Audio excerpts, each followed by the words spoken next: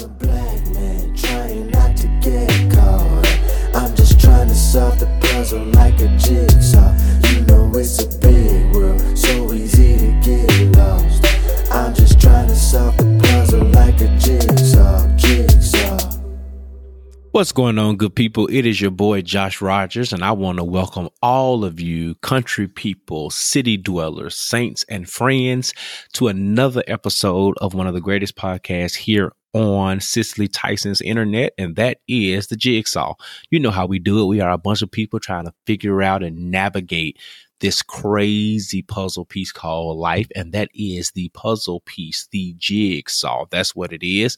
Where we talk about the perils, the praises, the productivity, and the pomp and circumstance of being a Black millennial in America. It is the ghetto sometimes, but I would not trade it for anything else in the world. How y'all doing out there? Y'all good? I know things are crazy still.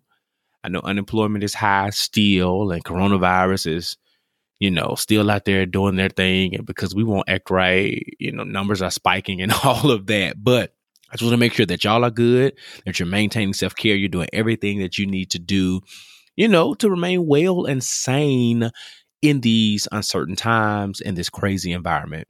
I want to check in on something specifically before we jump in the show in this little intro part that we do. Have y'all been keeping up with these versus battles? I know there was one with John Legend and Alicia Keys, and more on Alicia Keys later in the Billboard. But, I heard it was good. Heard there was a lot of piano playing and, it was vibes or whatever. I just did not have the capacity to watch that one. I felt like it would be a snooze fest, but I heard it was good. Then I heard there was who was it? Jada Kiss and Fabulous was on the other night.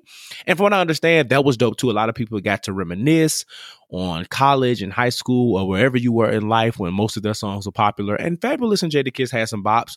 I just wasn't a major fan, especially not big of a fan enough to sit down and to listen to them for hours on end playing music back and forth. Was not going to happen. But I hope y'all enjoyed it. I hope that it brought the peace, love, and harmony and all the other good stuff that all the versus battles has brought us. But I want to just check in because I know that is something that we've relied on, the power of music in these crazy times while we've been quarantined. Well, most of us have been quarantined and staying in the house, side-eyeing a few of y'all. But I know that it's definitely something that we've been using as a means to recalibrate and to just reflect on when times were a little bit better, when we can be outside and be in real concerts and music festivals and all that kind of stuff. Because you do know here in Atlanta, like summertime is music festival time. Like there's literally a festival, not necessarily a music festival, but just festivals. There's some type of festival every single weekend. And man, we are missing out. But neither here nor there, no need to dwell on what could have been great this summer. We still have a lot of great stuff ahead of us. I believe that the year is not going to be a total waste bucket. I'm holding out. I'm hoping against hope for that, y'all. So somebody hope with me. But anyway, let's get into our show. We got some good stuff to talk about. Super excited about our living room conversation. I brought my brothers with me. We're going to have a conversation on daddy issues. I'm calling it officially daddy issues, but it's a fatherhood forum. So let's get ready and go into that. Let's go into the Bless Up Report. Yeah.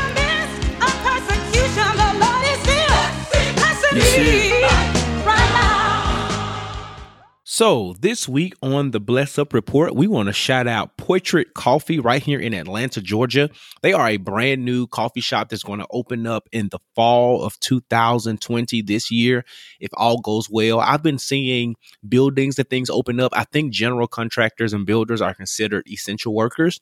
So hopefully they're still able to stay on schedule. They've been doing some pop-up events and having their coffee in different type of events and social gatherings, and they've really been getting the word out. They are one of the few, very, very, very, very few Black roasters here in the entire state of Georgia. They're going to be opening up their shop in the historic West End, over there where the AUC is, and that's home to Morehouse, Spelman, Clark Atlanta, ITC, Morris Brown ish. So it's a really dope area, and I think it's going to create a vibe in that area that is going to attract, of course, those college students. We love a good place to have a cup of coffee and to study and to create our own ambiance and environment there. So I'm pretty sure there's going to be some dope stuff going on that will cater to that community. Another part about it is that I love that it is a Black-owned coffee shop entering the West End, because the West End is going through a gentrification process. So we all know what that means. And as much as I am all for communities being rebuilt and redeveloped, I am oftentimes, not just oftentimes, all of the time, disappointed in the fact that gentrification means the displacement of people who helped build that community, who've helped sustain that community. So when redevelopment happens, it is really beautiful to see that Black dollars and Black businesses are being reinvested in those same Black and brown communities. So shout out to them for that. That was a sidebar, but I did want to shout them out for being a Black-owned coffee shop right here in the Atlanta area. So if you are here in the fall, when they announce the date, I'll try to be sure to circle back and announce that as well. But when they announce the date, make sure if you're in the Atlanta area or you visiting, because you ninjas love to visit Atlanta, Georgia, mighty God. But when you are here, make sure that you go to the West End, you have your cup of coffee. Right now, you can still enjoy their coffee. They're selling their beans and their grinds on their website, and they also have candles. Their coffee bags and their beans range from about $14 a bag up to, I want to say, about $18, and their candles about $18 a piece. They're about the size of one of the big 3-wick Bath and Body Work candle. So if you're familiar with that, that's about the size of the candle. So just support. They are currently sold out. I was just on the website because I just bought me a French press. Shout out to all the bougie coffee drinkers out there. And I was looking for some Black-owned coffee businesses to support. And when I found them, I immediately wanted to buy some, but they are sold out. But their website promises that they restock on coffees every Tuesday. So this comes out on a Thursday. So on Tuesday, bring this podcast back up, write you a reminder, do whatever you got to do, and make sure that you support this Black-owned business from these three Black men: Marcus Hollinger, John Onwuchekwa. I probably destroyed your last name. I am so sorry. And Aaron Fender. So those 3 men are the co-founders of Portrait Coffee ATL. They're doing great things. Cannot wait to see how you impact the community and the coffee community and the greater Atlanta area by what you're doing. You're already doing a dope job. Keep doing it, man. Bless up to y'all. Let's go directly into the billboard. This week in current events, our current president, number 45, Agent Orange, Donald Trump. He's rumored to drop out of the race if the current polls do not increase. And, I'm not surprised by that. He's a childlike figure. So it does not surprise me that he is a sore loser, because current polls have Biden winning the election upward of about 9 points or so in most of the polls. And this is from like conservative based polls, the more liberal ones, all of that kind of stuff. But that we can't get too excited. So let me pause for the cause right here. We can't get too excited and feel like that we have nothing left to do and that we have this thing in the bag, because a lot of the polls in our last election had presidential hopeful, my girl, Hillary Clinton, up in a lot of areas, and we see how it turned out, right? So let's make sure that despite what the polls are saying, we are still going to vote. I am going to be a broken record up until November. So just be prepared for that. Okay. And it's probably going to get worse.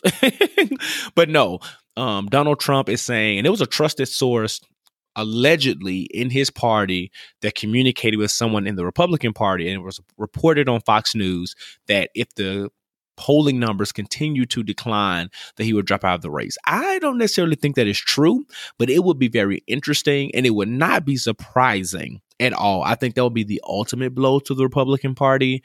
And as a vice president, Mike Pence, I would assume he would step up and run, but I definitely don't think people are going to vote him into office. So do what you will with that information, but that's what it was. Donald Trump, of course, and his team denied it, said that it was fake news, even though it came from Fox. He said Fox has always reported fake news and blah, blah, blah, blah, blah, and all the crap that he always says about the media and the news outlets. So again, do what you will with that information, but that's what's supposed to be happening. So we all know about the tragic death of Breonna Taylor, right? Super sad, super messed up, especially how it happened. And we're still yet demanding justice. Do not let up, people. But we're here to talk about this little attorney general guy, Mr. Daniel Cameron, who says that he will not be pressured by the likes of celebrities, people like Beyonce. I think it was a specific tweet or meme that I saw, to go and arrest and convict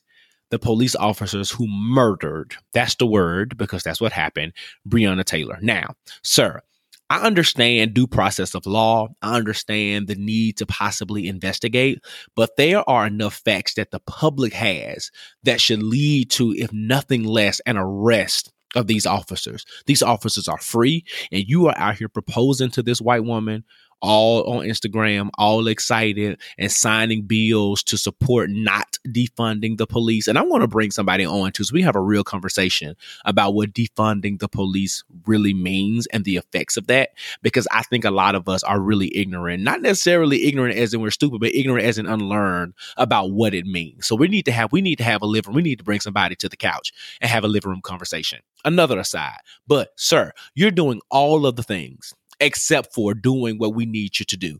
If there's nothing else, these gentlemen need to be arrested, and this investigation needs to be intensified, because I know you're going to do whatever you think you need to do.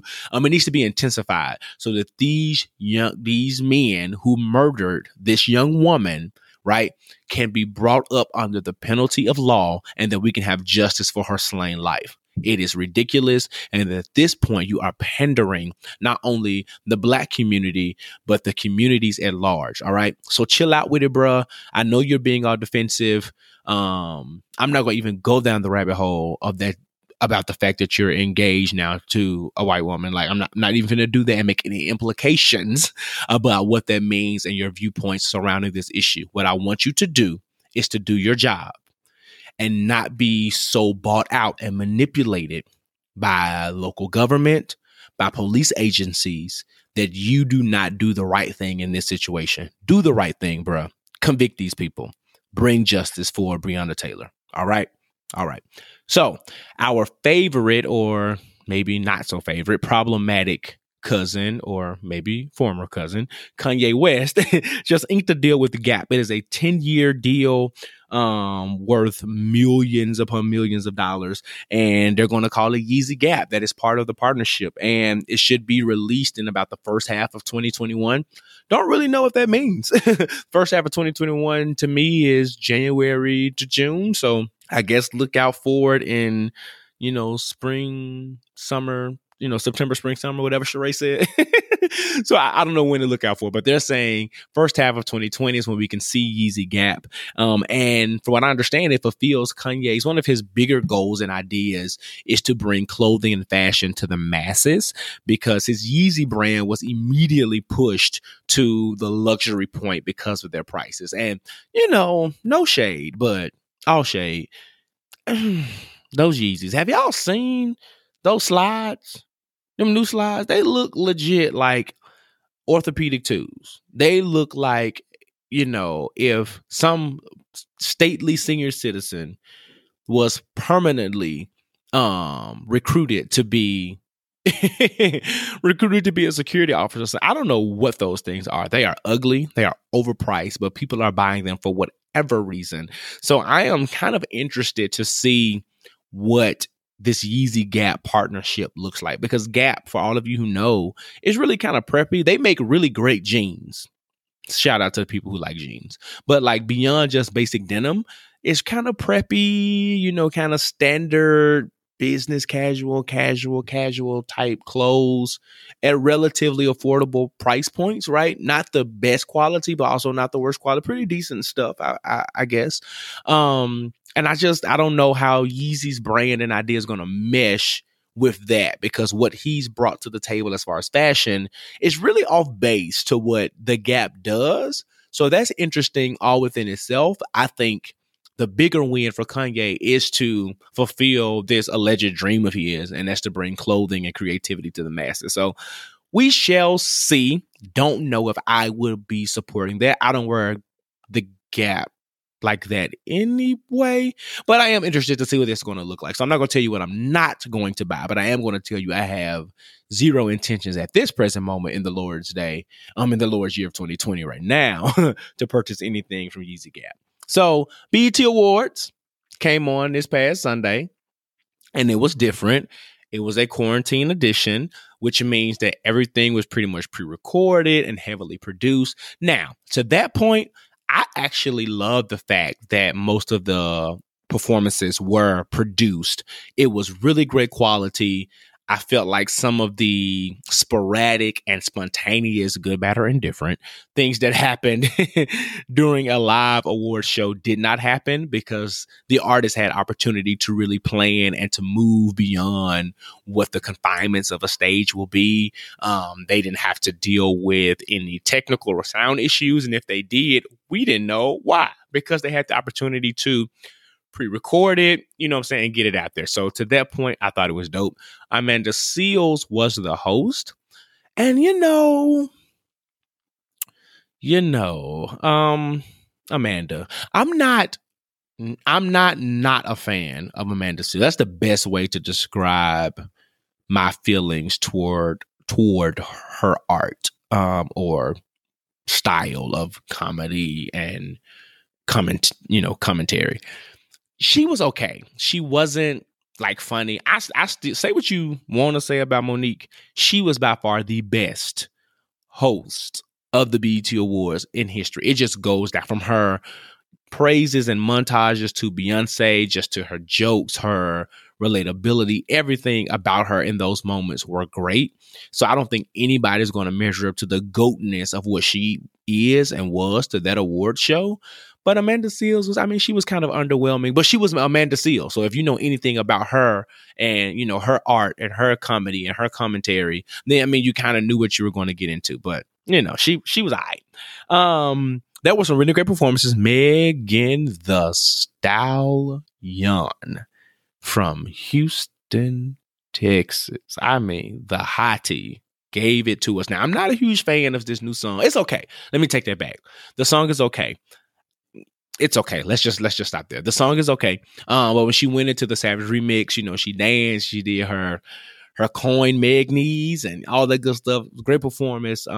Really good stuff. Kiara Sheard did the gospel performance for us, and she brought her mom, legendary Clark's sister, Karen Clark Sheard. They brought down the house. Really enjoyed their performance. And, I really wasn't a fan of that song per se, but that performance kind of made me listen to it again. I'm like, okay, I'll give this album another try. Her latest album. Anderson .Paak, though, man, his creativity and what he brings to music is just great. And I really don't have words. The man is just like talented. He is a musical savant, so to speak. And I just love his approach to culture, his approach to society, and how he infuses all of that in his music. And he's so artistic, and the musicality that is presented when he performs and sings and just presents is really dope. It's really dope to see how he evolves. And I'm really interested to see how he continues to evolve as the years progress. Summer Walker gave us a pretty decent performance. I was not, she's not the best vocalist, but even though the BET Awards were not live, I think she sang live from her little set thing, and I was underwhelmed. People like cape for her and her vocals, and I just don't know why, because those vocals are just, she's a standard kind of everyday 21st century R&B vocalist, nothing spectacular about it. But I ride with her a little bit. But she sang one of her, her popular song, the one that she has with Usher. I think it's called Come Through.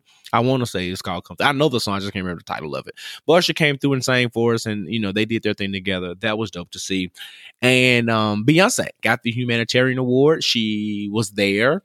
Technically, I'm using air quotes right now. And I'm gonna tell y'all now. Y'all know Beyonce don't come to these BET Awards. Y'all know she don't. And when she does appear, she's usually there by video or virtually anyway. So this is the closest y'all gonna get to Beyonce being at the BET Awards in a long time, because you can't give her the Humanitarian Award 2 years in a row and make up stuff for her to try to be here. So, but it was dope to see her honored for all of the work that she does in the community. I don't think people understand that she really gives back. She is really philanthropic. She uses her dollars and her voice for good. So that was dope to see that they honored her And side note to that, she has this, I think part of her deal with Disney is the Black is King film or visual music video, whatever it's going to be, that she's releasing. And it just looked captivating. That's the word I would use. I'm not going to say that I am 100% excited about it. I think it's going to be dope. I was more intrigued than I was interested. And that's because the visuals were just so great, right? I hope that makes sense. But we're going to be looking out for that. Yeah. Jennifer Hudson. Jennifer Hudson was loud. What was awkward about her was that opening of her song when she was playing the keys, and she was like, you can tell she learned those 5 or 4 chords to be able to play in the movie to like she's playing the piano, probably like Aretha Franklin. But they kept zooming in. And I'm like, why are they doing this? She's just playing a couple of chords. And this is nothing worth highlighting and recording. Stop. But even in her loudness, she sang at those BET Awards. And a lot of Jennifer's performances lately, I have been underwhelmed because she's been really pitchy and she's just been screaming for the sake of screaming. But she did great justice with Young, Gifted, and Black, and it made me a little excited to see what she's going to do in the role of Aretha Franklin. Say what you want to say. The Queen picked her personally, and she's going to do it. And we know what she can do as far as an actress, right? So I don't think that she's going to disappoint in that way. And the girl can sing, so I think it's going to be good. Excited to see that. I want to say it's slated to premiere in December. In theaters, probably not. We'll probably still be quarantined by then because y'all don't know how to act. All right. And last but not least with the BET Awards is Mr. Wayne Brady. Sir, I understand that on BET's show, the Soul Train depiction or whatever it's called, when they're documenting or created a series about real life Soul Train, that he plays Little Richard, and that's probably why they pulled him to do the tribute. But literally, that was still a terrible choice. It was a terrible choice for him to play Little Richard in the Soul Train show, let alone to bring him back to pay tribute to Little Richard on the awards. There could have literally been almost anyone else. I'm exaggerating, but Wayne Brady, and then he had on this like cheap Tyler Perry wig. It was just not what we needed in that moment to shout out and pay homage to such a legend, such an out loud and forceful mammoth of a human being. Who would I have chose? So people ask me that. Say what you want to say. Bruno Mars would have killed it. And I'm thinking from a perspective of just performance and energy. Right? Because I'm thinking about people of color. You got to think about what Bruno brings to the table. And he would have killed Tutti Frutti and, Good God, Let Me Smile. I think that would have been amazing for him to do and have his band in the background and him playing the keys. Like, I think that would have been dope. I also think, what's his name? Acts like Prince or mimics Prince. You can tell he studied Prince. Miguel. Yes, because Miguel has this kind of rock star androgynous thing about him as well that I think he could have brought to the table and done a really good job. And if we're being honest about it, just vocally, I think the queen of tributes, Fantasia, would have done an amazing job. And it has nothing to do about her being a woman and, Little Richard being a feminine or anything like that. I think in previous honors and tributes that we've had, men tribute women and women tribute men. And in this particular thing, they could have done a multi-artist thing and allowed Fantasia. She would have like her growl and her grit to singing, what she brings to the art would have been dope as she honored Little Richard. So I think those could have been 3 options that would have blown Wayne Brady out of the water. Wayne Brady is like corny and has this like real commercial jingle-esque type singing voice that just did not work for tributing the man, the myth, the legend, which is Richard Penniman, better known as Little Richard. But, that is that. So anyway, that's enough about the Billboard and all that's going on. Let's go directly into the meat and potatoes, like we like to call it. Grab your drink, grab your snack. Let's go sit on the couch and let's head to the living room.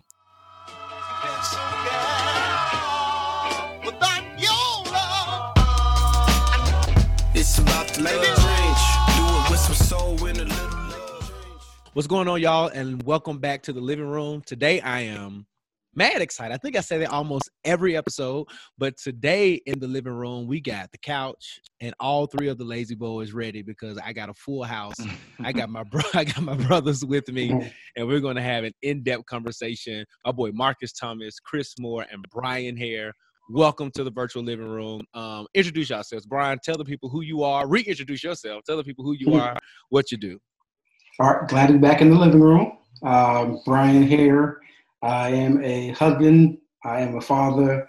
I'm a black man who, loves his life, loves Jesus and gangster rap. And his mama black, his wife black, and his daughter black. That's what he Everybody said. black. Everybody black.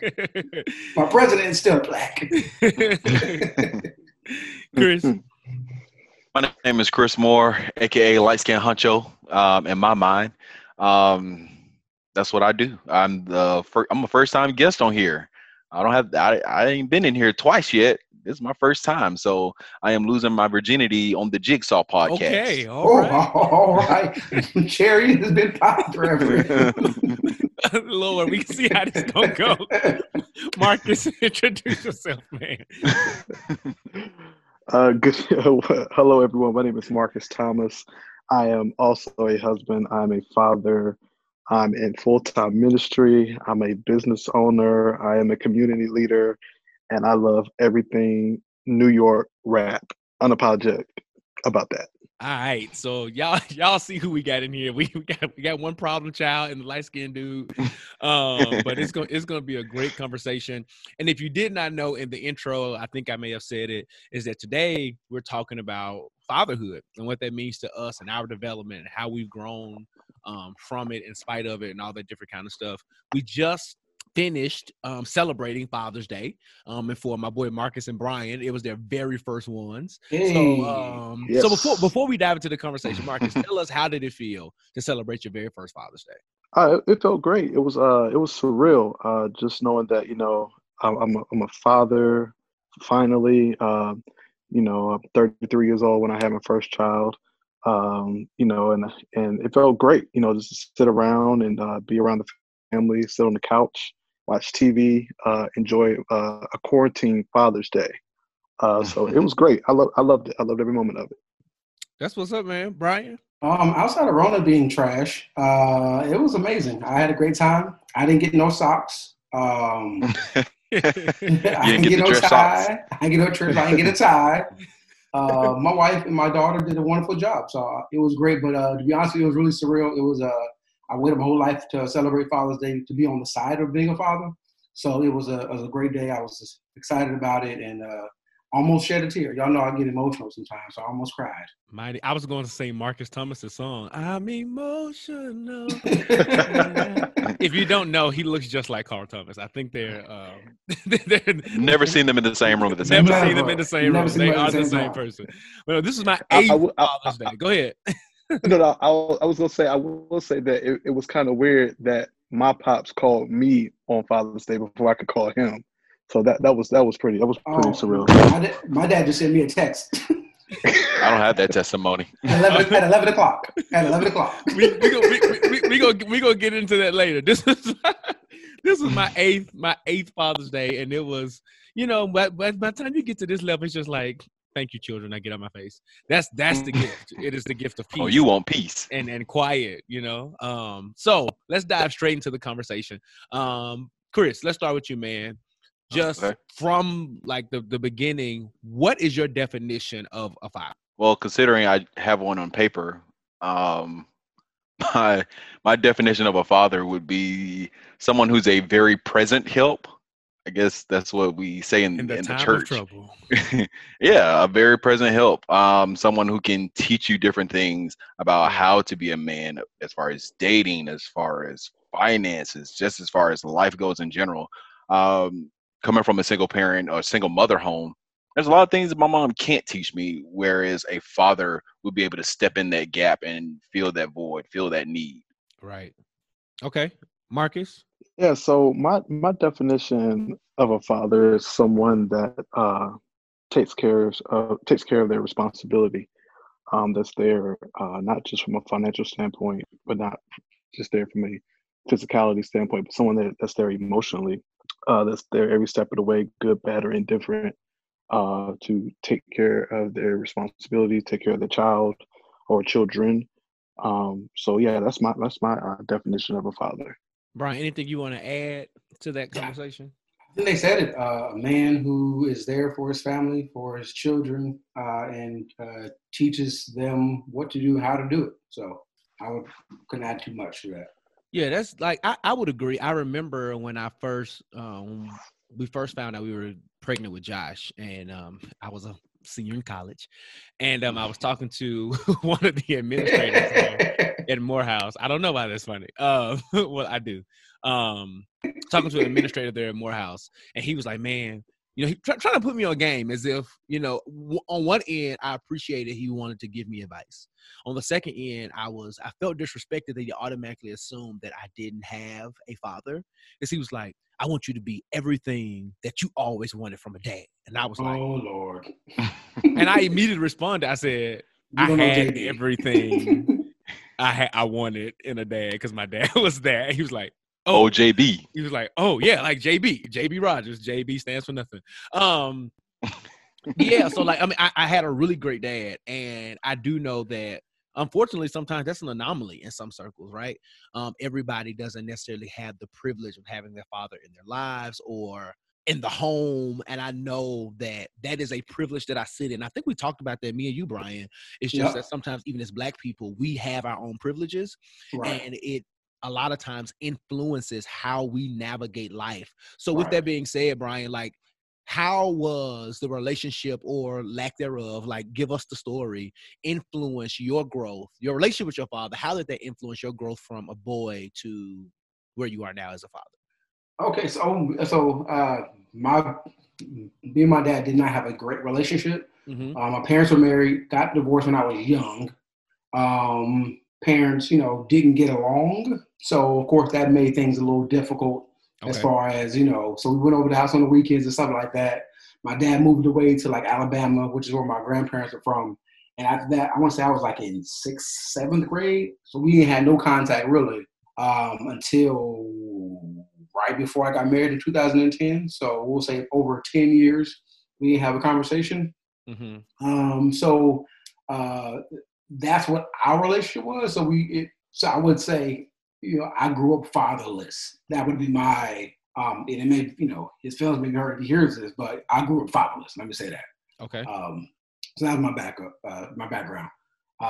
But I guess to answer the question, our relationship influenced my life because I kind of had other individuals who were in my life that kind of helped me out to be who I am. But I also knew what I wanted to be and who I wanted to be based off of the absence, if that makes any sense. Yeah. Yeah. Marcus, you talked about your dad even texting you first. So what was the relationship between you and him? So I kind of have like a weird dynamic. So the first probably 19 years of my life, I did not have a relationship with my biological father. I call him my pops. I was raised by my stepdad. He was in my life from the time I was 5 up until I was probably 26, 27 years of age. Yeah. So the first part of my life, you know, I really didn't have a relationship with my biological father. I knew who he was, didn't have a relationship. Life happens. And so then around the time I was getting ready to graduate from college, he and I started to build a bond in a relationship. And so then a few years after that, you know, because of some decisions that he decided he wanted to make, my stepdad and I had a falling out. So now he and I don't even have a relationship. So like we don't speak anymore. But now my pop and I, my biological father, like we're thick as thieves. We're super close. Like if you didn't know our story, you would have thought that he's been in my life my entire life. So I had to get to a point to where I forgave him for everything that happened when I was a child. And we don't even speak on it anymore. We don't even bring it up. It in my mind, it never happened. So that's kind of where my relationship with my father is now. So like we have a great relationship. We talk all the time. He's active in my life and active with my daughter, which is his granddaughter, with my wife, you know. So like since that time we've had that conversation and I forgave him, it's been perfect, you know, no issues. But having that duality of the person that raised you is no longer in your life anymore, and the person that gave you life at first wasn't in your life anymore, or what wasn't in your life from the jump. As a father, for me, it's caused me to want to make sure that my daughter never goes through the things that I went through as a child. And so, like, I always said, like, even if I had a child out of wedlock, like, I was going to be there for that child. I wasn't going to let the child experience the things that I experienced growing up without knowing my biological father. And yeah, so that's kind of just how it influenced me, and it makes me always want to be there for my daughter through anything that she's going to go through in life. Okay. And I would even, it's interesting because I kind of have the same dynamic as both Bryan and Marcus. One being that for Bryan, he said his father, they didn't really have a relationship for a long time, whereas Marcus' father wasn't present in the beginning, but now they're good. So mine is similar, whereas my father and I, we were close maybe for the first 13 years of my life. And it wasn't close to where it was like undeniable bond. But it was to the point where, like, when I see you, it's love. We're good. We can hang out. We can do the Braves game. We can do the Hawks game. We can go to WCW and watch some wrestling. But then after 13, he actually got married, and the conversation literally just like stopped. Like, we weren't around each other. We weren't in communication at all. And even today, it's a funny dynamic because he texted me not too long ago, a few months ago. But if you ask me about, are we on that portion where we can talk about Father's Day? Yeah, go ahead. So the funny thing is, on Father's Day, I had it in the back of my mind that, okay, I'm going to text him today and tell him Happy Father's Day. But I didn't do it. Mm-hmm. But guess who I did text on Father's Day? My old pastor, Arthur F. Mosley. Okay. I gave him a great text message. The bishop designate. Send him a message. Thank you for everything that you've done. Even some of the things that you taught me has impacted me greatly in my life today. But even to this day, like, those have set with me, and here we are. That's what's up, man. And what's interesting, I don't think I've ever admitted this to you all, so this is a Jigsaw exclusive, is that sometimes even within our circles, and my wife even has an interesting relationship with her father. I'll say it that way. I won't tell her business. I'll let her tell her testimony whenever she wants to live. But sometimes I feel a guilt about having what I consider a good dad. And sometimes, like, it's enough for JP to go around. Y'all can have them, like, y'all can share. Because it's like, when I'm in those spaces and we're laughing and we're joking or we're sharing memories, and I see like certain people get quiet, and it's not like you're bashful or you're shy. It's just like, well, I don't have really anything to contribute to this conversation. And then it leaves me in this space of almost like, well, dang, do I need to stop talking about my pops? Because we had a really dope relationship. The interesting thing is that the older I got, the better our relationship became. I felt for years that he didn't understand me. And mainly because all of y'all know I don't really like sports. If it ain't the Grizzlies or the Memphis Tigers, I don't really care. I just don't. But he is like a sports like fanatic. Like every Sun, like Cowboys, mad that church is long because he's trying to get home for the games. Ultimate San Antonio Spurs fan. It's just who he is, right?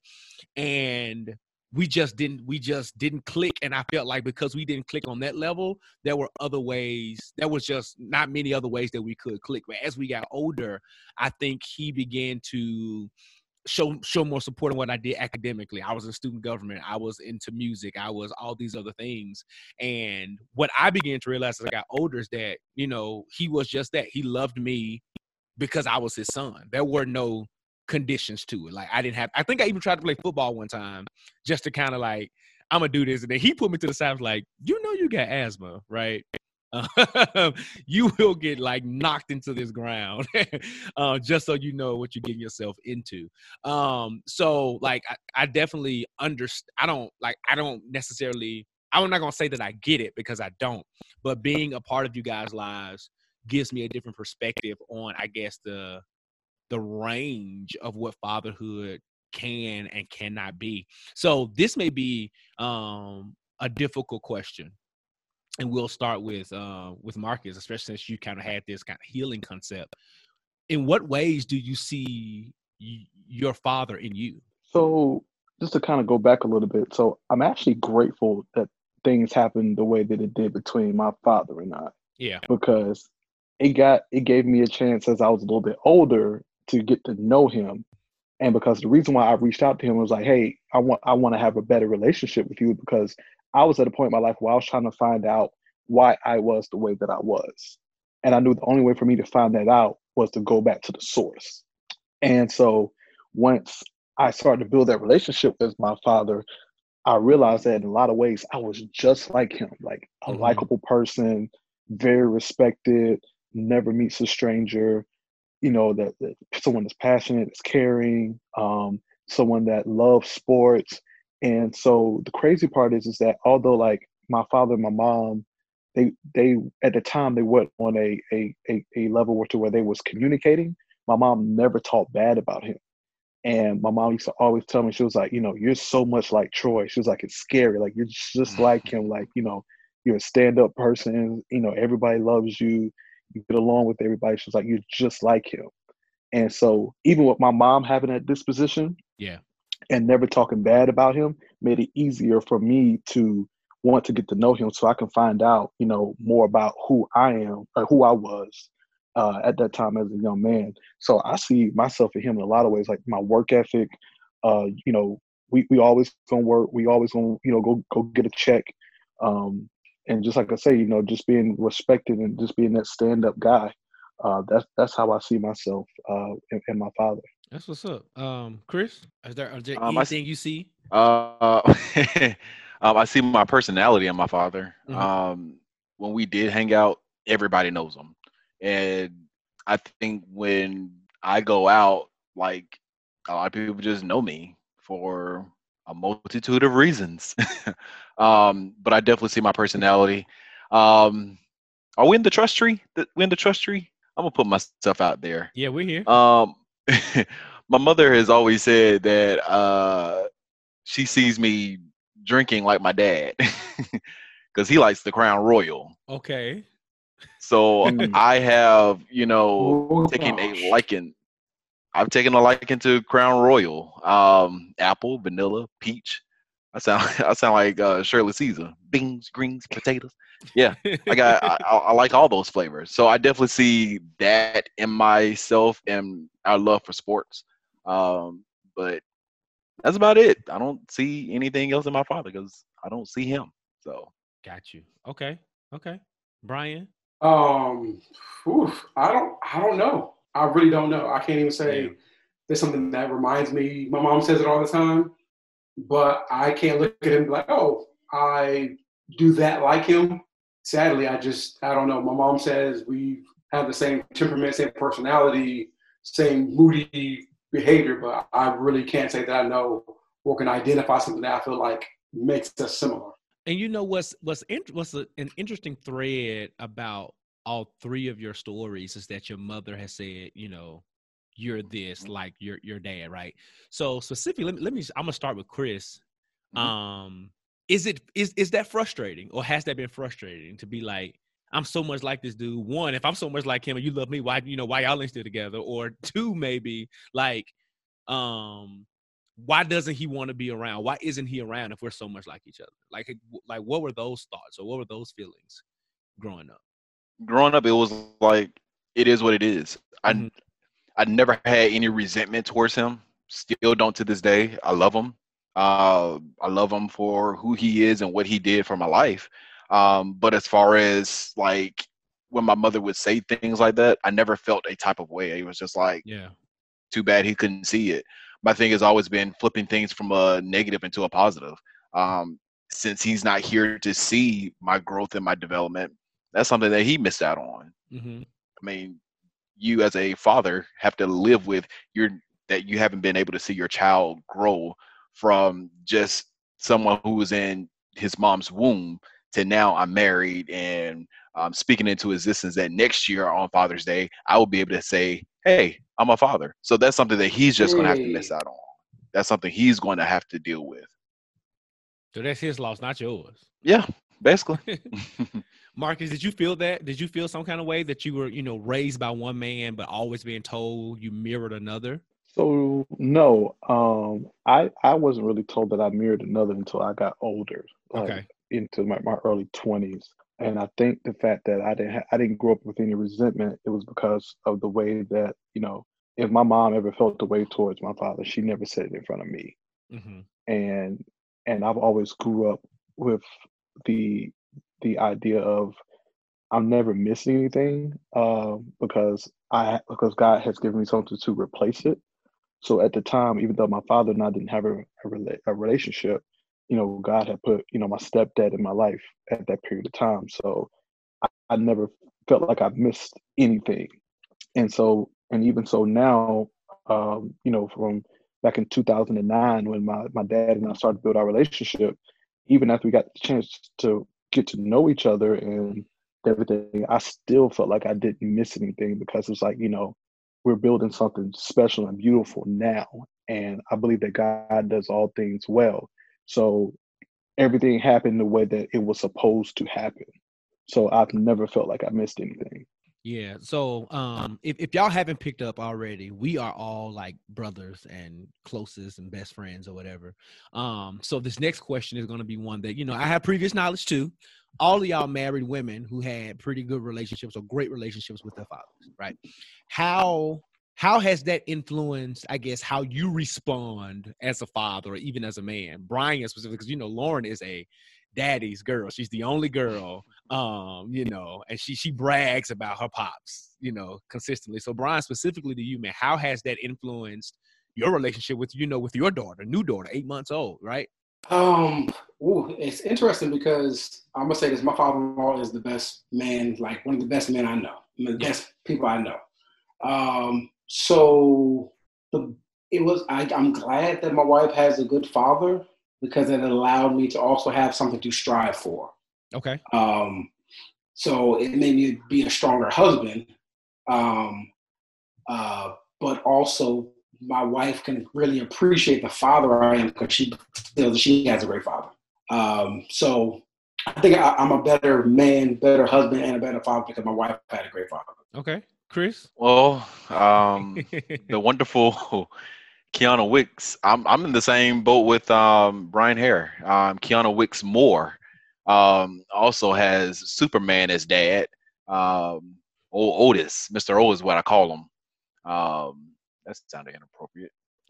Edit this part out, please. Timestamp it if you will. But he is Mr. O is Superman. He literally is Mr. Handyman, Mr. Come to me for financial advice, Mr. Know It All, but in a good way, not in a smart aleck kind of way. So it's been an adjustment because of my growing up. I didn't have that father figure. However, he doesn't make me feel any type of way. He doesn't belittle me at all. It's like, well, you didn't know. So here I am. And we do things together. We mounted my TV together. We've done things around our house together. So it's been a great relationship. It's been fun. It's been interesting. It's been learning for sure. I believe I've learned some things from him that would help me with my family. Okay. Marcus?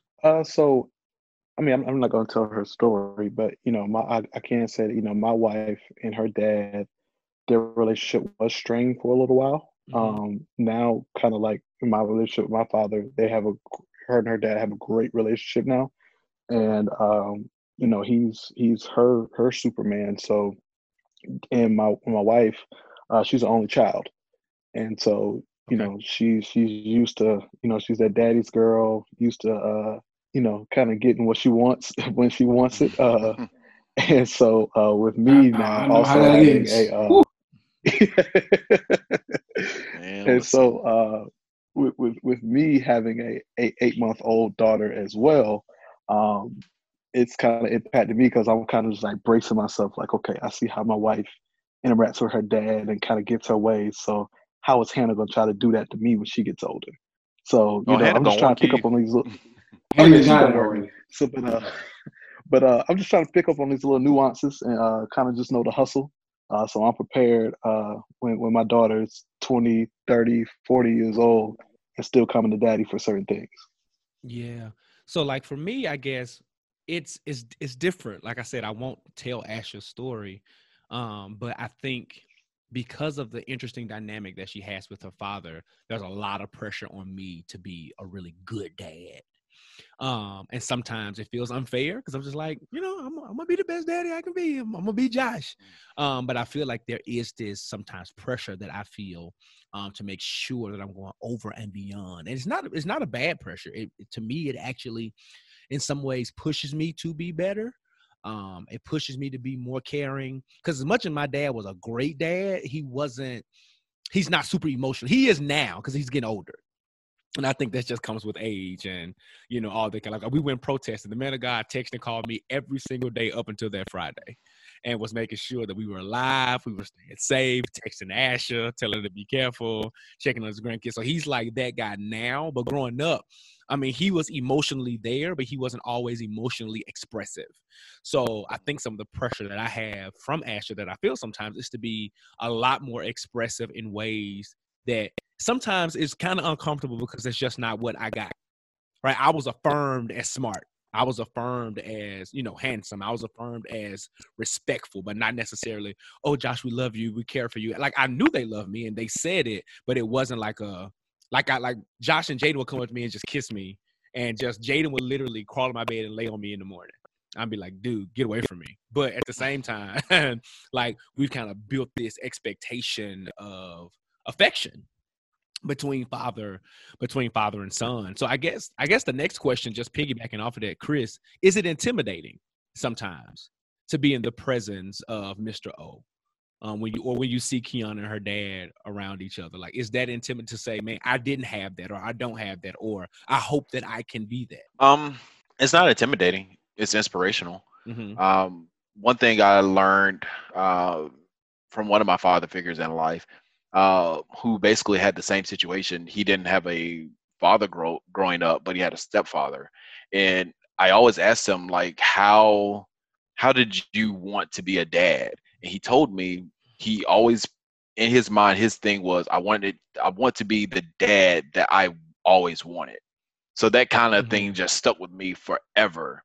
So even when I have kids, I can take pieces of that, take pieces that I've learned from Mr. O and just my own experiences and be the father that I would have always wanted.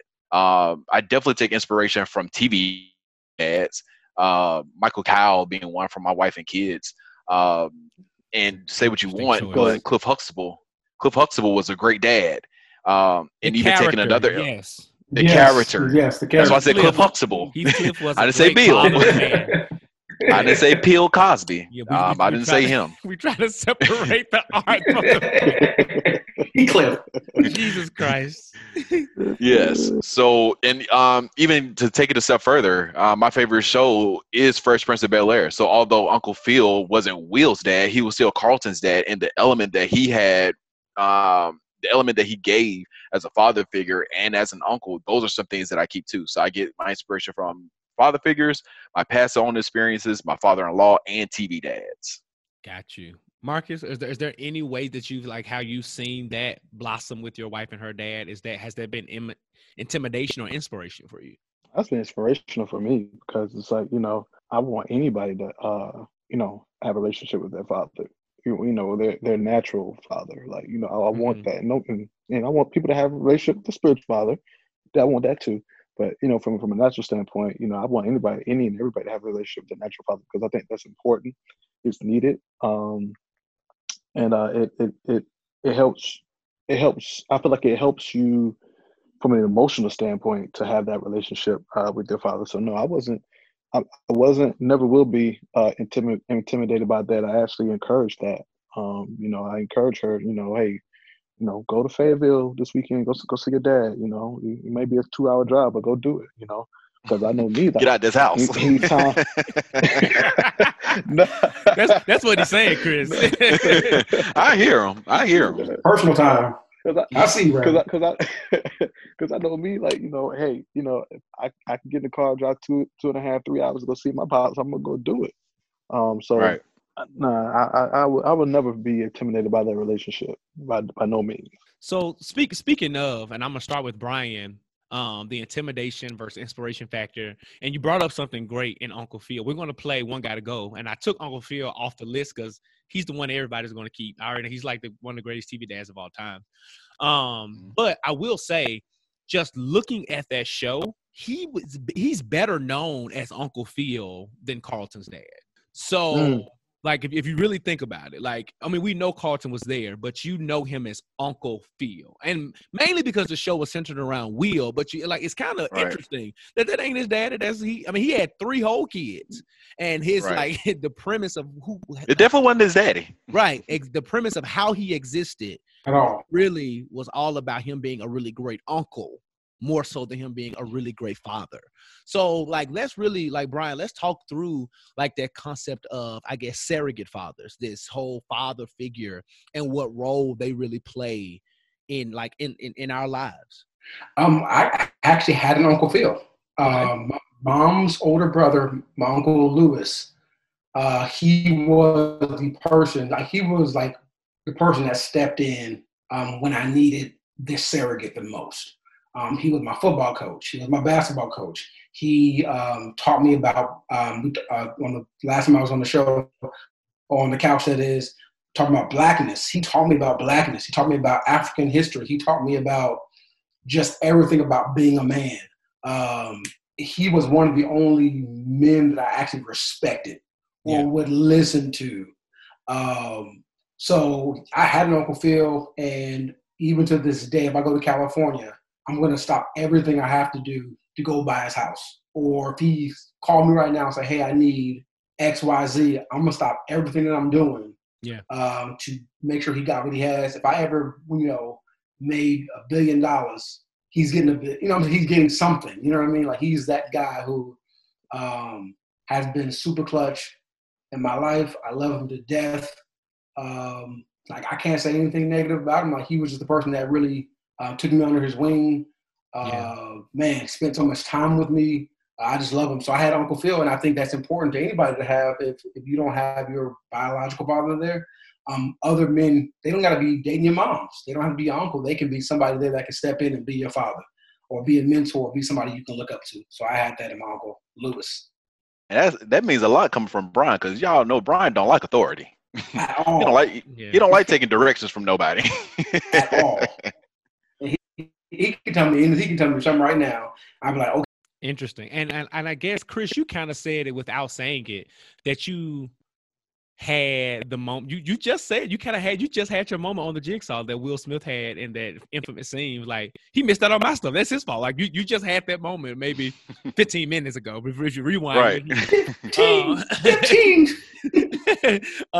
So the question that I want to pull from that for you specifically is that did that lack of, I guess, biological parental presence, did it make you intimidate, or not necessarily intimidate, that's not word, resent manhood or men at some point in your life? No. My mother raised me in the church. So fortunately for me, I had an outlet. Yeah. Usually people growing up from where I came from, and in my particular situation being a single mother Oakland City. Oakland City, to be exact. Spots. Campbellton Road. Campbellton. Call me Jeezy Hamilton, flying down Campbellton. But yeah, it's because I was able to be involved in church. I didn't have that alternative to go to the streets and get involved there. So granted, while Monday through Saturday, I would be in the neighborhood playing basketball or whatever, I was also the kid that the people in the community was like, Chris, there's something better for you. Like, don't get involved in all this. I played basketball with drug dealers. They were like, Chris, at this time, you need to leave. And I would leave. So fortunately, I was able to be involved in church. Where in church, my mother had me around the deacons, had me around Deacon Green. Deacon Beijing. No, not at all. He's a pervert. He's a pervert. It's gonna be on the airwaves. Man, wow. That okay. So yeah, my mother was like making sure I was around the deacons when it was men's fellowship times. making sure that I was able to learn from my pastor and just get that knowledge from there. And that's super important to have those mentors, because even though I talk about, Deacon Green is an inside joke. Don't worry about us. He's not a real pedophile or anything like that. But it's Not a an real inside pervert. joke. Not a real pervert. We would not glorify and No, laugh. yes, he is. No, I don't know that to be true. I will not silence you, and I will not gaslight you, Chris. That is not who I am. I would not deny your truth, but Okay. but It ain't my truth. I didn't live it. Speak your truth, King. This is not Speak where your this truth, is supposed to be King. going. My apologies. I'm sorry. This is not but my no, show. This is the yeah. jigsaw. Trying to figure this thing out. But seriously though, I do think it's super important. Like, even if I had a very active present father, and like my dad didn't go to college, so there were ways that he was limited, even if it was just preparing me for more. Like, he taught me how to be a man, how to survive. Like, when I came to college, save your money, do this, do that, do that. But just navigating the application process, FAFSA. I mean, the man was clueless, right? So I had teachers and I had other people who really invested in me in that way. So even though I had a father, I still had father figures. And then, like, my dad, like I told y'all, he would get upset when church was going long because he wanted to get home, to watch the game. So even from a spiritual perspective, like, my dad, like, is the guy who sits at the table now and reads his Bible with his glasses tilted down on his nose and all that. But growing up, he wasn't like completely in tune with church like that. And that was fine. But I had a really good relationship with my home pastor, who still calls me his spiritual son. And I can still rely on him for some really foundational truths. So I think it's super, super important, regardless of, whether you have a present father or not, what I'm saying, to really be to really seek out and have those other kind of father figures, because they can really fill spaces, right, that you need. It helps us to be evolved in a certain way. Speaking of evolving, Marcus, how have you seen the shift of fatherhood evolve over the years, right? So, like, even in television, we see characters like James Evans, who's like, go get the belt, I'm gonna beat you, all that kind of stuff, super prideful, all the way up to the Andre Johnsons on Blackish, who are very emotional and, into self and, kind of not James Evans. Let me say it that way. So, like, they're two totally, completely different ends of the spectrum. And then between there, we see Cliff Huxtable, we see Carl Winslow, we see Pop Wayans, who is a character out within itself. We see all these versions of fatherhood. Like, let's just talk through that evolution period and what you think, good, bad, or indifferent, it has done for society and the perception of fathers. I will say, I think Pop Williams doesn't get the respect that he deserves as a Thank you. father. He gets all the respect he needs. Thank you. Rest in peace, Pops. Rest in peace. And I also want to say Andre Johnson, I think he's going to go down the Hall of Fame once it's all said and done, because Blackish is an incredible show. But the evolution of it, if you think about it, if you go back to like Good Times with James Evans, man, it was kind of like he was during that particular time period, it was like he was like that woe is me type of father, like, nothing ever goes my way, I'm gonna come home, it's fire and brimstone, I'm the man, you gonna do what I say, yada yada yada. But then if you go to, if we go to Carl Winslow, he's a easygoing dad, still firm, still very present in his children's lives, kind of allowing them to kind of be themselves for the most part. Then we talked about Uncle Phil and how he was. But then if you go to the Andre Johnson, it's kind of like, okay, cool. I got to be cool and hip to keep up with my children, because so much is changing in the world. You got social media, you got all these different things going on. So I got to be cool enough to where my kids will want to talk to me, so I could be still be present in their lives and be able to keep up with them. So I think that's kind of like how the evolution of the father is changing. Even now, it's like, we got to be here. We got to know what's the new rapper that's out, or what's the new new TikTok thing that's going on, or whatever the case may be. It can't be that we're in our 40s and 50s and we're just old and stuck in our ways. No, because the world is changing. So we got to be able to keep up with those different changes that's going on. So we can know like what our kids are thinking, because so many kids these days are dealing with depression, dealing with peer pressure.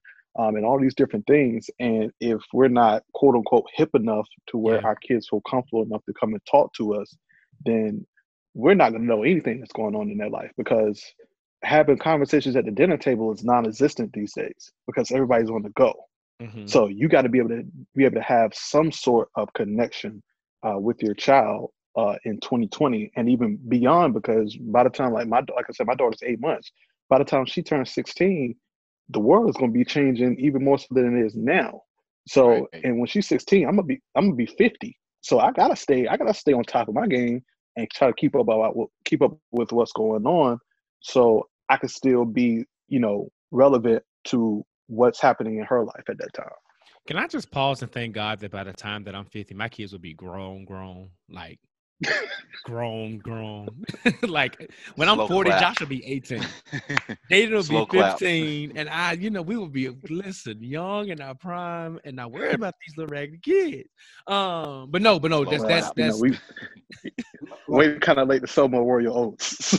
Listen, the things were sown for me at 21. 21. Shot that club up.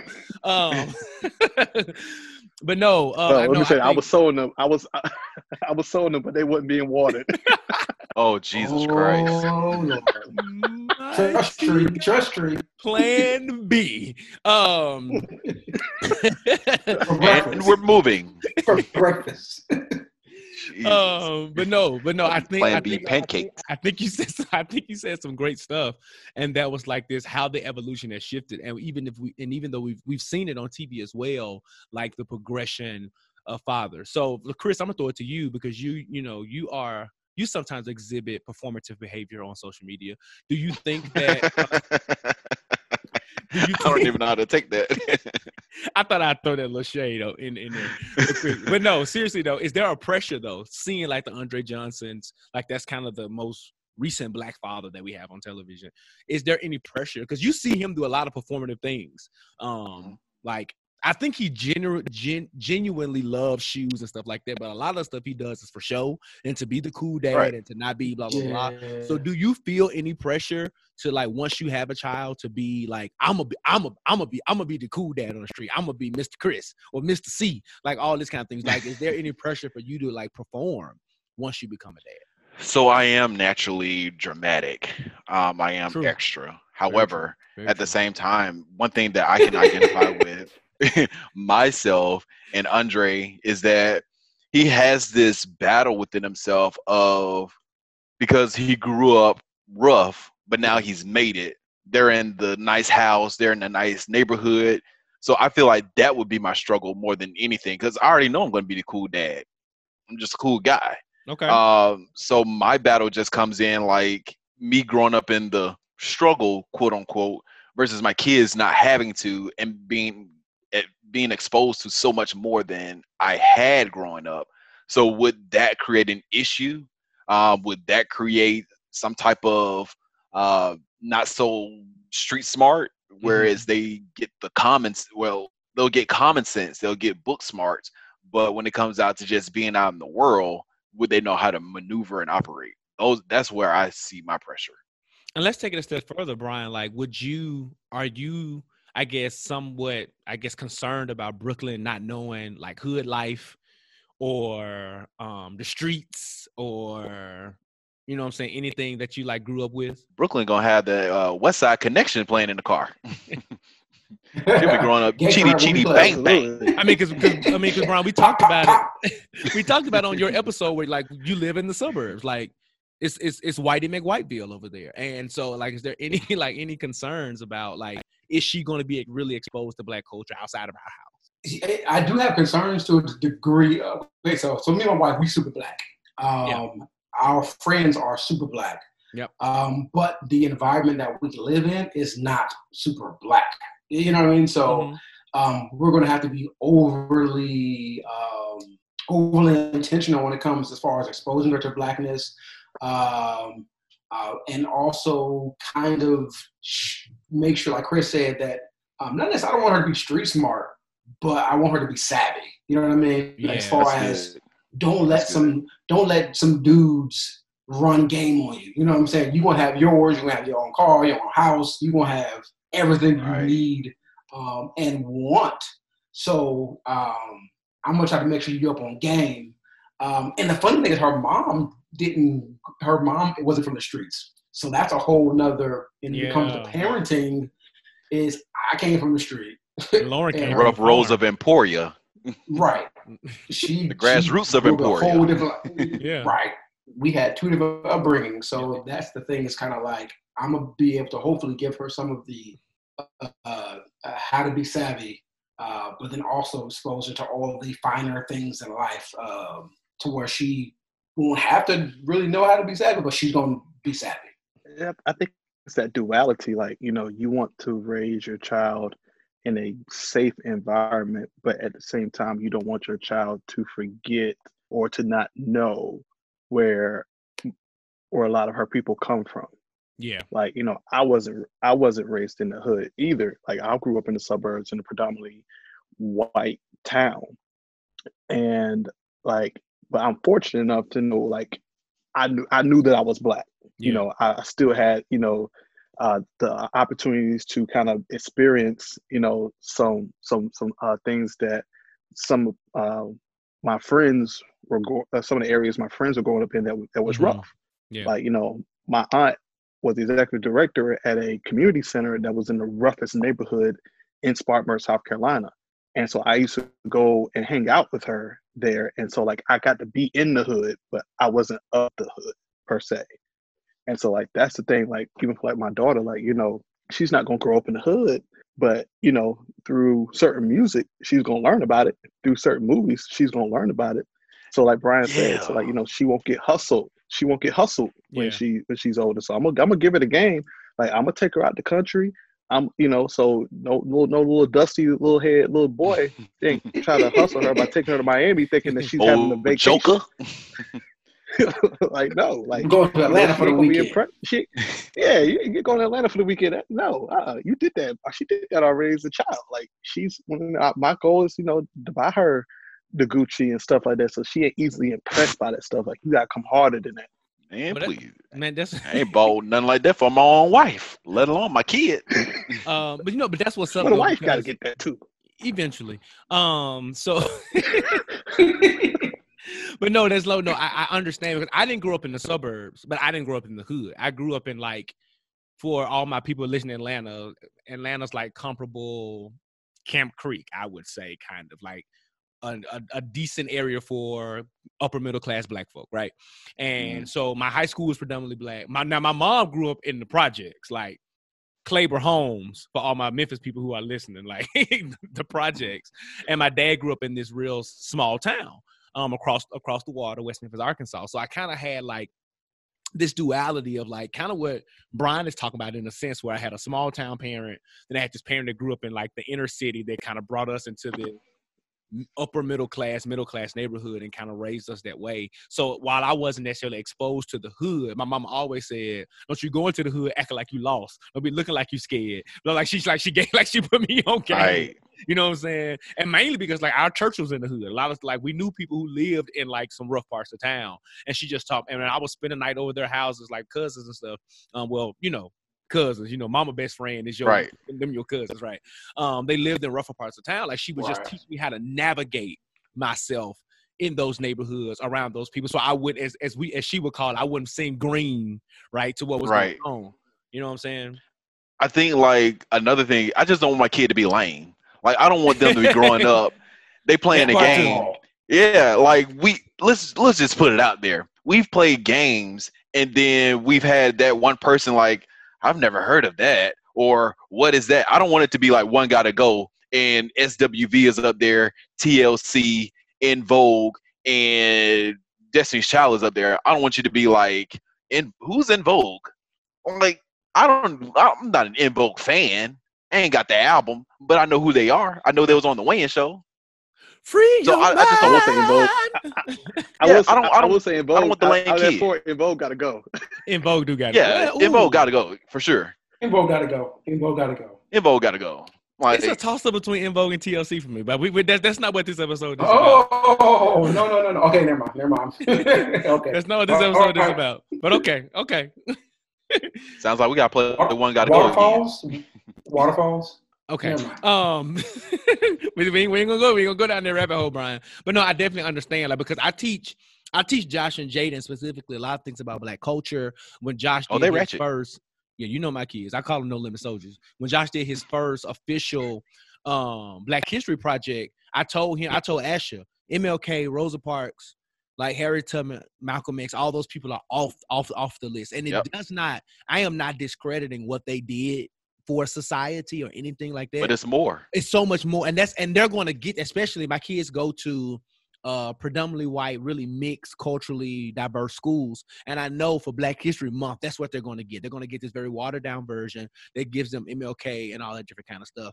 And my mom made it a point to when I did my Black History projects, it has to be, I could not do the same person the next year, and it had to be somebody kind of obscure. And this year, I made Josh do A. Maceo Walker, the first Black millionaire in Memphis. And like I went to that middle school, so it was just so much that I could pour into him about that.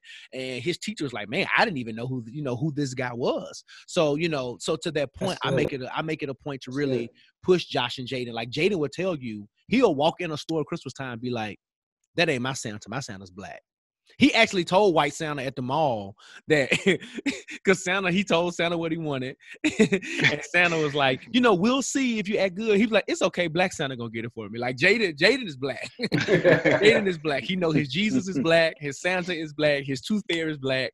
Everybody's Black. But I really make it a point to expose them to culture. Like when the Black Spider-Man came out, all those different types of things. Like I wanted them to see representation of themselves, because that was stuff that we never saw. We didn't have the closest thing we had was what the Black Power Ranger, and Blank Man and all that.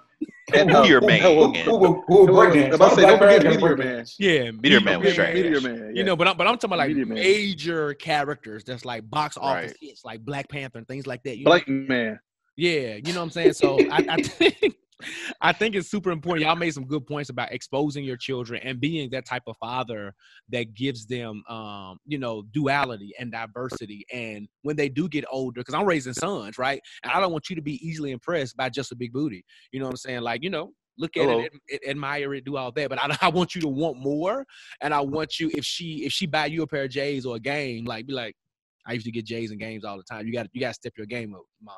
You know what I'm saying? So like that's like I want, even for my sons, I want them to expect more out of relationships, out of friendships, and how they navigate the space. So as we get ready to wrap up, this has been a really dope conversation. I'm gonna go Marcus, Chris, Bryan. What advice or what conversation would you have with your childhood self about some expectations? What would you tell yourself about expectations of a father? What to expect from a father, what not to expect? I would tell myself that it's okay to not be perfect, that it's okay to be vulnerable, to hurt, because, I mean, a lot of you guys don't know, my daughter was born at 24 weeks. She spent 3 months in the hospital, and that was probably the toughest time of my life last year. So I would definitely tell myself that it's okay to be vulnerable, it's okay to hurt. Then I will also tell myself, be prepared to not get a full night's rest for quite some time. Real. I told Josh this a long time ago, or when he first started this podcast. There's always a moment in the podcast where he asks a question, and you're like, "Man, that's a good one," and you have to like really think on it. And that's this moment. It was a really good question. What I would tell my what I would tell my childhood self about fatherhood is that fatherhood comes in different forms. It's not going to come just from your father. There are different men who bring different things to the table, where you can pick things from, where you can glean from. I will stick to that. Okay, Bryan, want to wrap us up? I would tell my younger self that you are enough, that you're valuable. It's not your fault. Oftentimes, when our parents break up, you assume that it's your fault, as you're the reason why, your parents broke up. It's not your fault. But then as a parent, I would say, you got this. It's going to be better than you ever imagined. You have a village, and continue to be the best person that you always wanted. That's what's up. And, for me, I would even tell, young Josh that you are loved, you are seen, you are valued, and you're safe. And like I said, I felt like my dad was all of those things, but because he wasn't the most emotional man, it wasn't always that conversation. But we spent a ton of time with each other. And it's just looking back, I saw how I didn't have to, because a lot of times I think, and I talk through this in therapy, and I'll expose this, is that I felt like I had to show them or prove my love through my performance. So every time I brought home those straight A's, like, hey, love me, every time I did something really great. And what I've learned as I've grown, me and my dad has shifted from, we're still father, son. I still respect him, like, to the utmost. But we've shifted more so to a friendship level too. And what I've seen is that I don't have to perform for him to love me. I don't have to perform for him to support and all this, because he's the one gets on me. Like when I write my blog, J-Word didn't come out today. Where's it? He's looking for ways to support and to still be there. Even when me and Asher first got married, we were broke. And when we went to Memphis to pick up our kids after our little unofficial honeymoon staycation, like the first thing we did was add Asher to his family plan, because I couldn't afford to pay no phone bill. So just knowing that I had that kind of father who was like, I'm gonna do this even in adulthood, you know what I'm saying, and not hold it over me. Like I need a plan for when y'all gonna, once this money gets right, but at the same time, what I'm saying, still being that father, and like me not having to prove or to do anything to receive the love that I needed from him. So we're going to round this thing out with a one gotta go. I've been struggling with a list of fathers to put on the list, but I think I've got 4 who are pretty comparable. I will say I took Heathcliff and Uncle Phil off because I just feel like, Heathcliff as a TV dad and Uncle Phil as a TV dad, father figure, are just like the upper echelon. Mount Rushmore. You know what I'm saying? They're Mount Rushmore. So these 4, I think, gives a little bit more. Yeah, these 4 give a little bit more of some similarities. So we're gonna do it how I've seen it done. We're gonna talk about the 3 that we're keeping. We're gonna, who stays on first, and we're gonna go through elimination. Right. So your 4 choices are Andre Johnson from Blackish. You got Pop Williams from the Wayans Brothers. You got Frank Mitchell from Moesha, and then you got Michael Kyle. Frank Mitchell gotta go. He ain't take care of his kids. He ain't take care of his kids. Dorian was his child. He ain't take care of him. Off top. Okay. Right, yeah. Off top, Frank Mitchell gotta go. Okay, why? He was a deadbeat. He had Dorian and then had somebody pretend like it was somebody else's child. He can go. Okay. Wait, I would take Robert Townsend from Parenthood before I took Frank Mitchell. Ooh. You know what? That's probably a good one, yeah, too. That's actually a good one. Yeah. Yeah. I think I would too. I probably would take Carl Winslow over Frank Mitchell. If we're just talking about, we're talking about dads, Chris, not the show. I know you don't care for Family Matters. We're just talking about fatherhood, right? Like, I'm not putting Carl Winslow in there because he didn't look for Judy, and he's a cop. Now that was poor writing. They ain't got nothing to do with Carl. Judy lives matter. Judy. Next time we saw Judy, Judy, she was in an X-rated movie. You would not all lives matter this fatherhood conversation. All strong. Ain't going Carl Winslow. I think when you take, because in comparison to the rest of the 3 fathers, Frank Mitchell just don't compare. He just don't compare. I mean, Pops gave you that toughness, that sternness, but still in a funny, loving way. Yeah. That still made him relatable to his sons. He definitely talked about sex. He definitely did. He definitely did.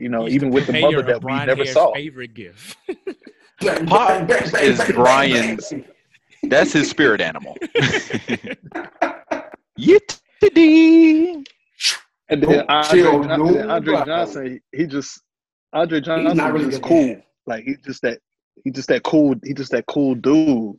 Like he's swaggy. Michael Kyle. Who's Michael, and then Michael Kyle. That's in my my mind, Michael favorite Kyle TV is dad. one of the goats. It's the goat. He's the goat. He's the GOAT not a of goat. TV dads. He's not a GOAT. He's Excuse not me? a GOAT. I don't think he's Michael a GOAT. He's good, Kyle? though. He's not a GOAT. Michael Kyle. Yes. Michael Kyle is up there. Michael Kyle was insecure. Michael Kyle was immature. Michael Kyle was the essence of what I would not want to be in a father at all. Outside of maybe how he disciplined his children in a creative way, but beyond that, he was more goofy and minstrel than he was like even a great father. And I said that he was a jigaboo of dads. If we're going to really go there. Oh my God! My stars. The gall. Frank Mitchell may have been a deadbeat, but he wasn't putting on blackface. But okay, Frank Mitchell was good to he was good to Moesha and Miles. He just was terrible when it came to Dorian. He just played that situation all wrong. Go ahead, Chris.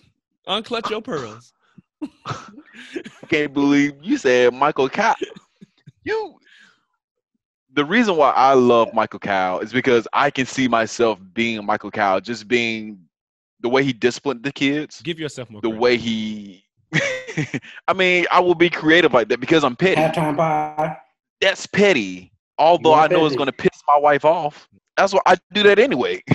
At this point in my life, you either going to be mad at me or divorce me. Pick one. You're going to stay with me. So you just going to be mad. So I can live with that.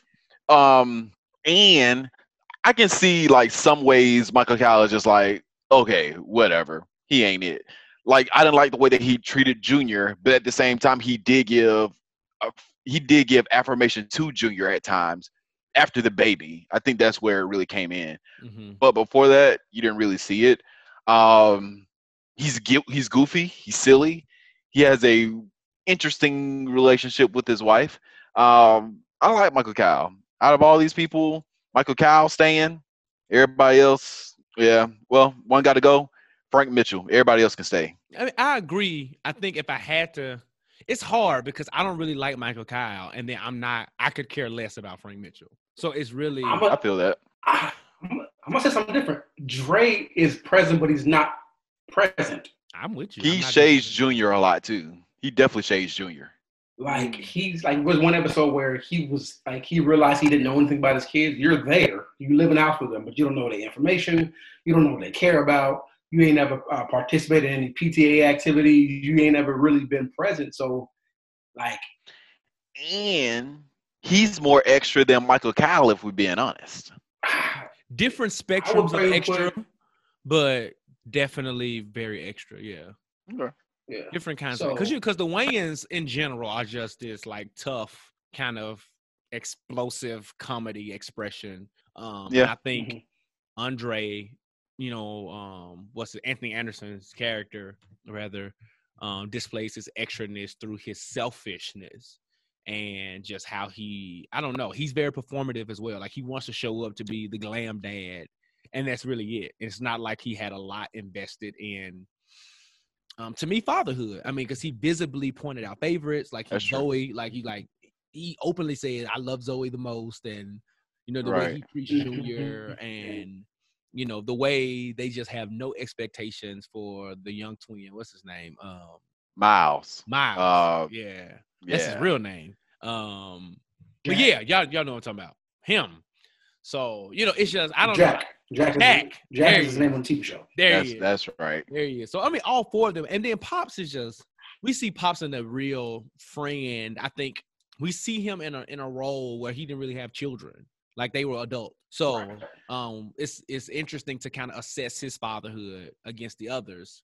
Even though I think he still showed a role as a father, don't get me wrong, but it's just the dynamics on the show versus the others were different. Marcus? He definitely didn't show a role as a husband because we never saw that woman. Never saw her. Never saw her. Yeah, no, we never saw her. I was starting to question if he was even married.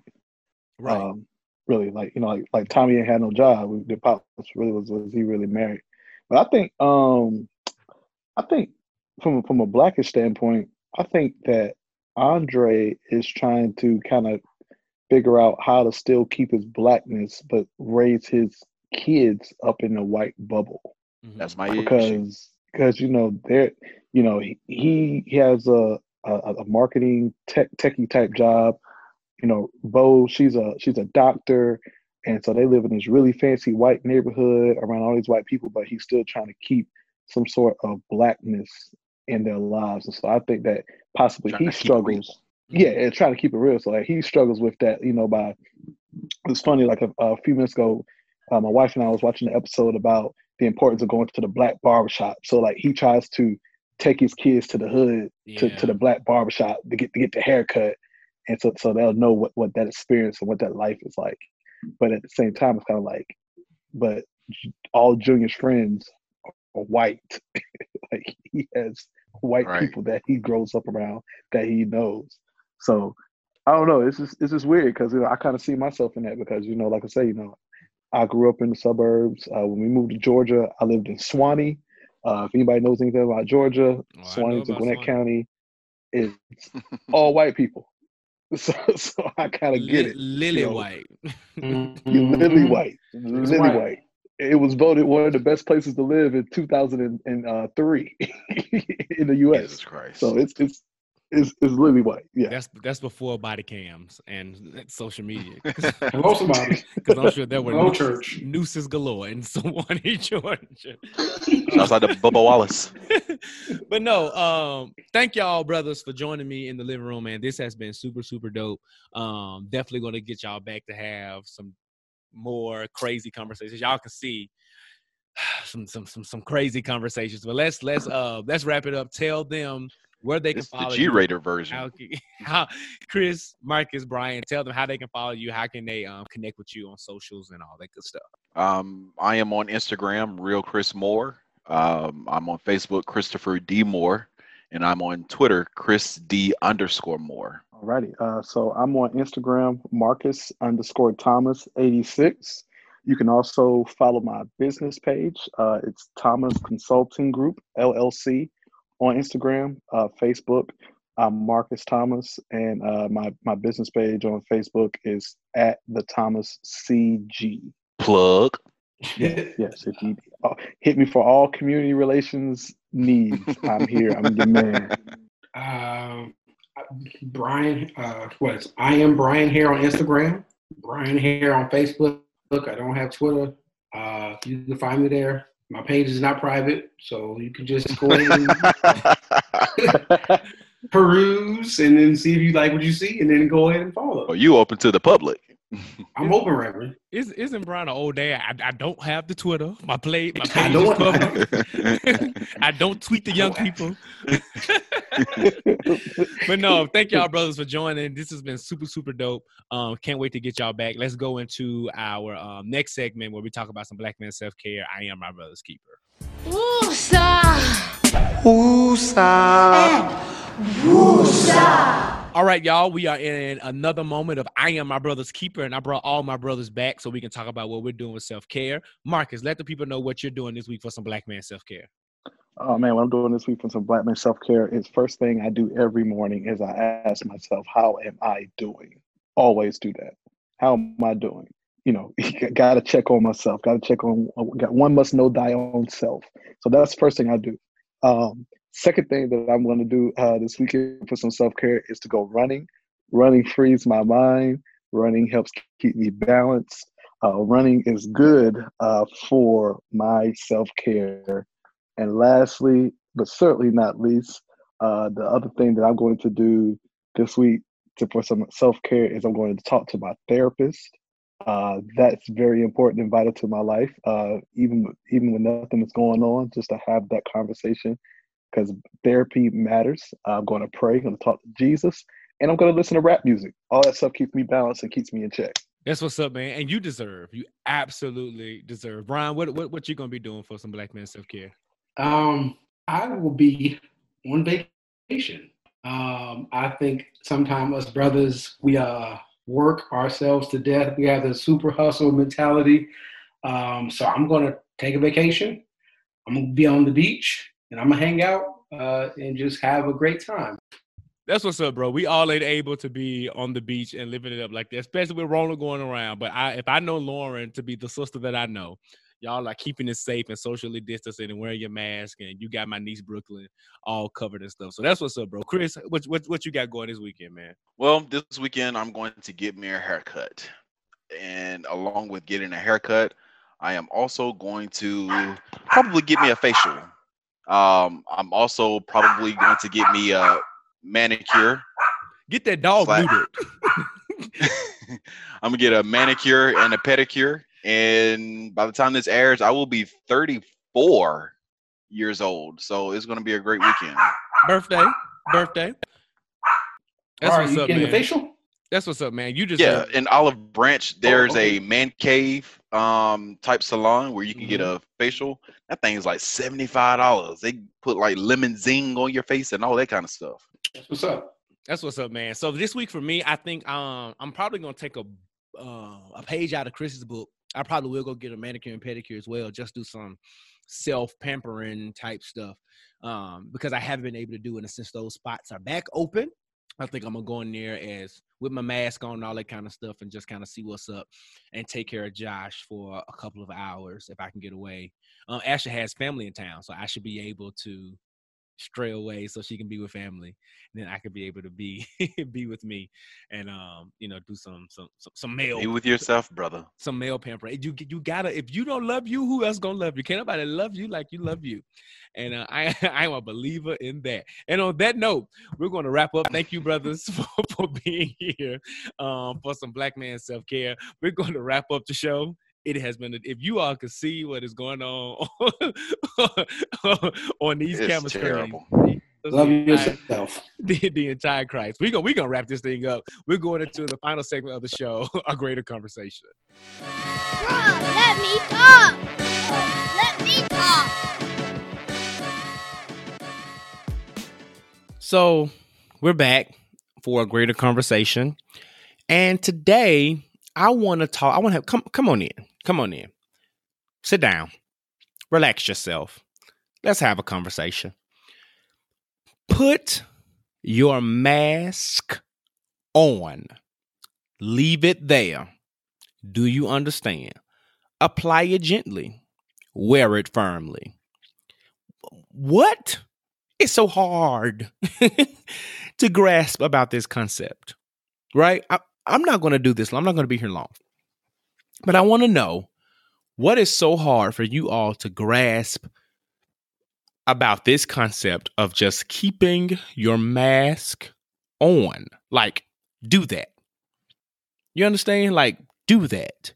It is so beneficial for all of us as we continue to interact, as states open up, as things try and attempt to go back to normal.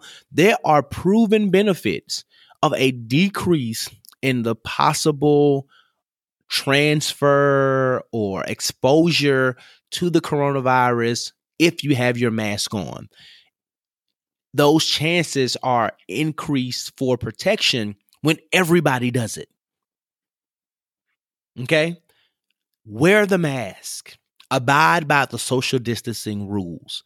I don't understand. Italy was one of the worst countries that suffered through this pandemic. And now they are one of the best countries who are seeing results of numbers going down, the curve bend, all that different kind of stuff. America, we over here increasing in one state than some countries are seeing. Like our numbers are higher in one state than some total countries. Like we got to get ourselves together. Is that mimosa and that brunch and everything that you want to do that important?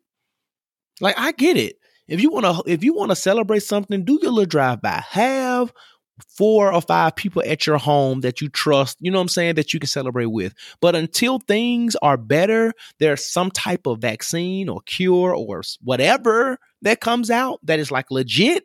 Until that happens, we need to be taking precautions because there are people who are asymptomatic. There are people who are, are really susceptible to be able to, to catch the disease a lot easier, more susceptible is what I'm trying to say, than others. And so we just need to be very, very, very, very, very, very, very careful about what we're doing and why we're not adhering to CDC guidelines and why we think that we are the scientists and that we are the doctors. Boo-boo. run your register, okay? Work in your cubicle, sit in your office, mind your business, the one that pays you, okay? Don't try to do the CDC job. Don't try to do the doctor's job. Don't try to be the research fellow with the scientists. No, do whatever you was called to do. Work the work of your hands and mind your business. This is a great time to flex the muscle of minding your business and using that same muscle to putting that mask on your face. Okay? That's all I really want to say about that. And I don't want to have this conversation again because it is unnecessary.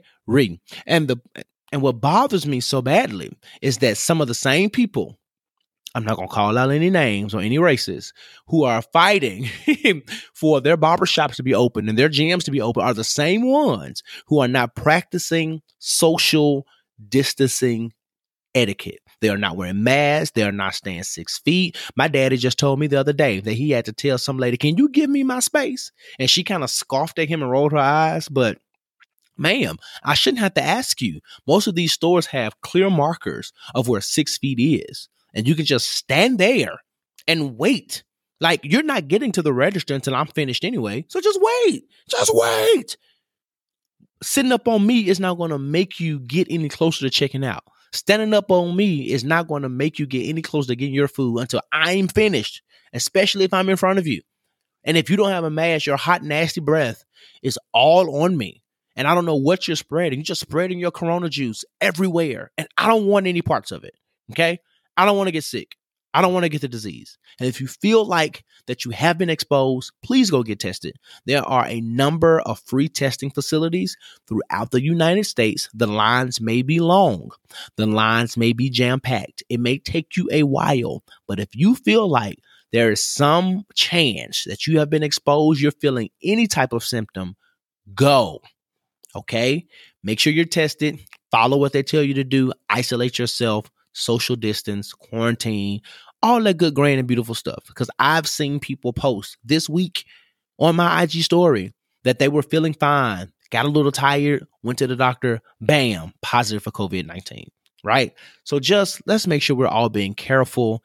I know that the summer was supposed to be ours, and I am still hoping against hope, like I said in the beginning of this episode, that at some point of this year, we are going to walk into some greatness, some joy. I know we are manifesting and claiming our own personal joy, but I also feel like that at some point of this year, we are going to walk into some amazing things. I'm not promising you the best year of your life.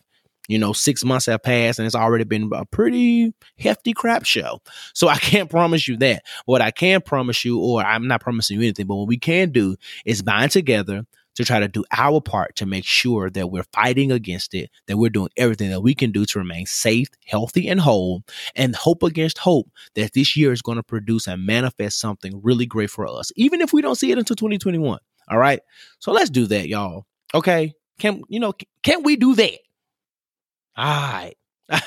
And that wraps up another episode of the Jigsaw. I just had to get it off my chest. By way of announcements, 4th of July is this weekend for all of you guys who are deciding to celebrate, and for you all who are not, and for all my hoteps who are going to, make all these posts and judge people, have at it. Do your thing. Barbecue, don't barbecue. Swim, don't swim. Whatever you're going to do. I don't know. But be safe. Remember what I just talked about during the 4th. And we know, and y'all, please don't go crazy with these fireworks. Mighty God.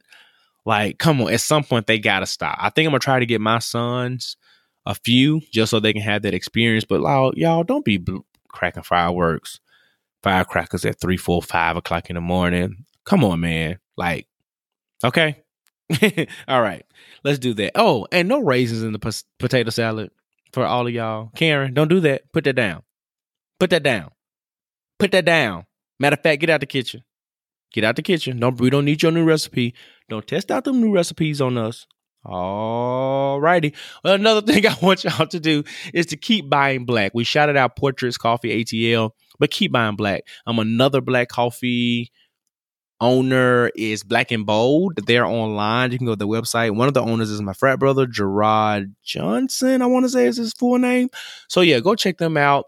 There's a ton of black business owners and things that you can support that's by black and brown folks. So that's real dope. I am one of them. Thank you for listening to the podcast. You've been supporting that way. Another way that you can support is by going to IamJoshRogers.com, clicking the shop link, and you will see all the different type of merch that we have, stuff for women, stuff for men, and even stuff for children, stuff for boy moms, all that different type of stuff. So make sure you buy a shirt, make sure you support. I would really appreciate it. We did not do the questions this week. I am building out what that segment is really going to look like. So I want to make sure that I have everything in place, and I want to make sure that it is dope and I'm presenting a really well put together, well thought out segment so that it's entertaining, it is informative, and all that different type of stuff. All right, so bear with me. When it comes, I will let you know. And I'll tell you now, the segment is going to be called the P.O. Box. So when y'all submit y'all questions to our email, you can email me by going to the Jigsaw Podcast at gmail.com. Submit your questions. Make sure you put in the header that it is a question and then tell me like the title of the letter or whatever. We will give you a pseudonym, keep you anonymous. So if you want some advice, some commentary or whatever on whatever you're going through, let me know. Send it to the Jigsaw Podcast at gmail.com and we will get that answered for you. As always, tell your friend, your mama, your cousin, her auntie, her mama, her daddy, and all of their friends to listen to the Jigsaw every single Thursday. I would really appreciate it. And please give us a rating of 5 stars or 5 stars, 5 stars only, and leave a really dope review. I would really appreciate it. That's how you can support the podcast if you don't support anything else, by leaving a 5-star rating and leaving us a dope review. All right. Follow us on socials at the Jigsaw Podcast. You can follow me on socials at I Am Josh Rogers.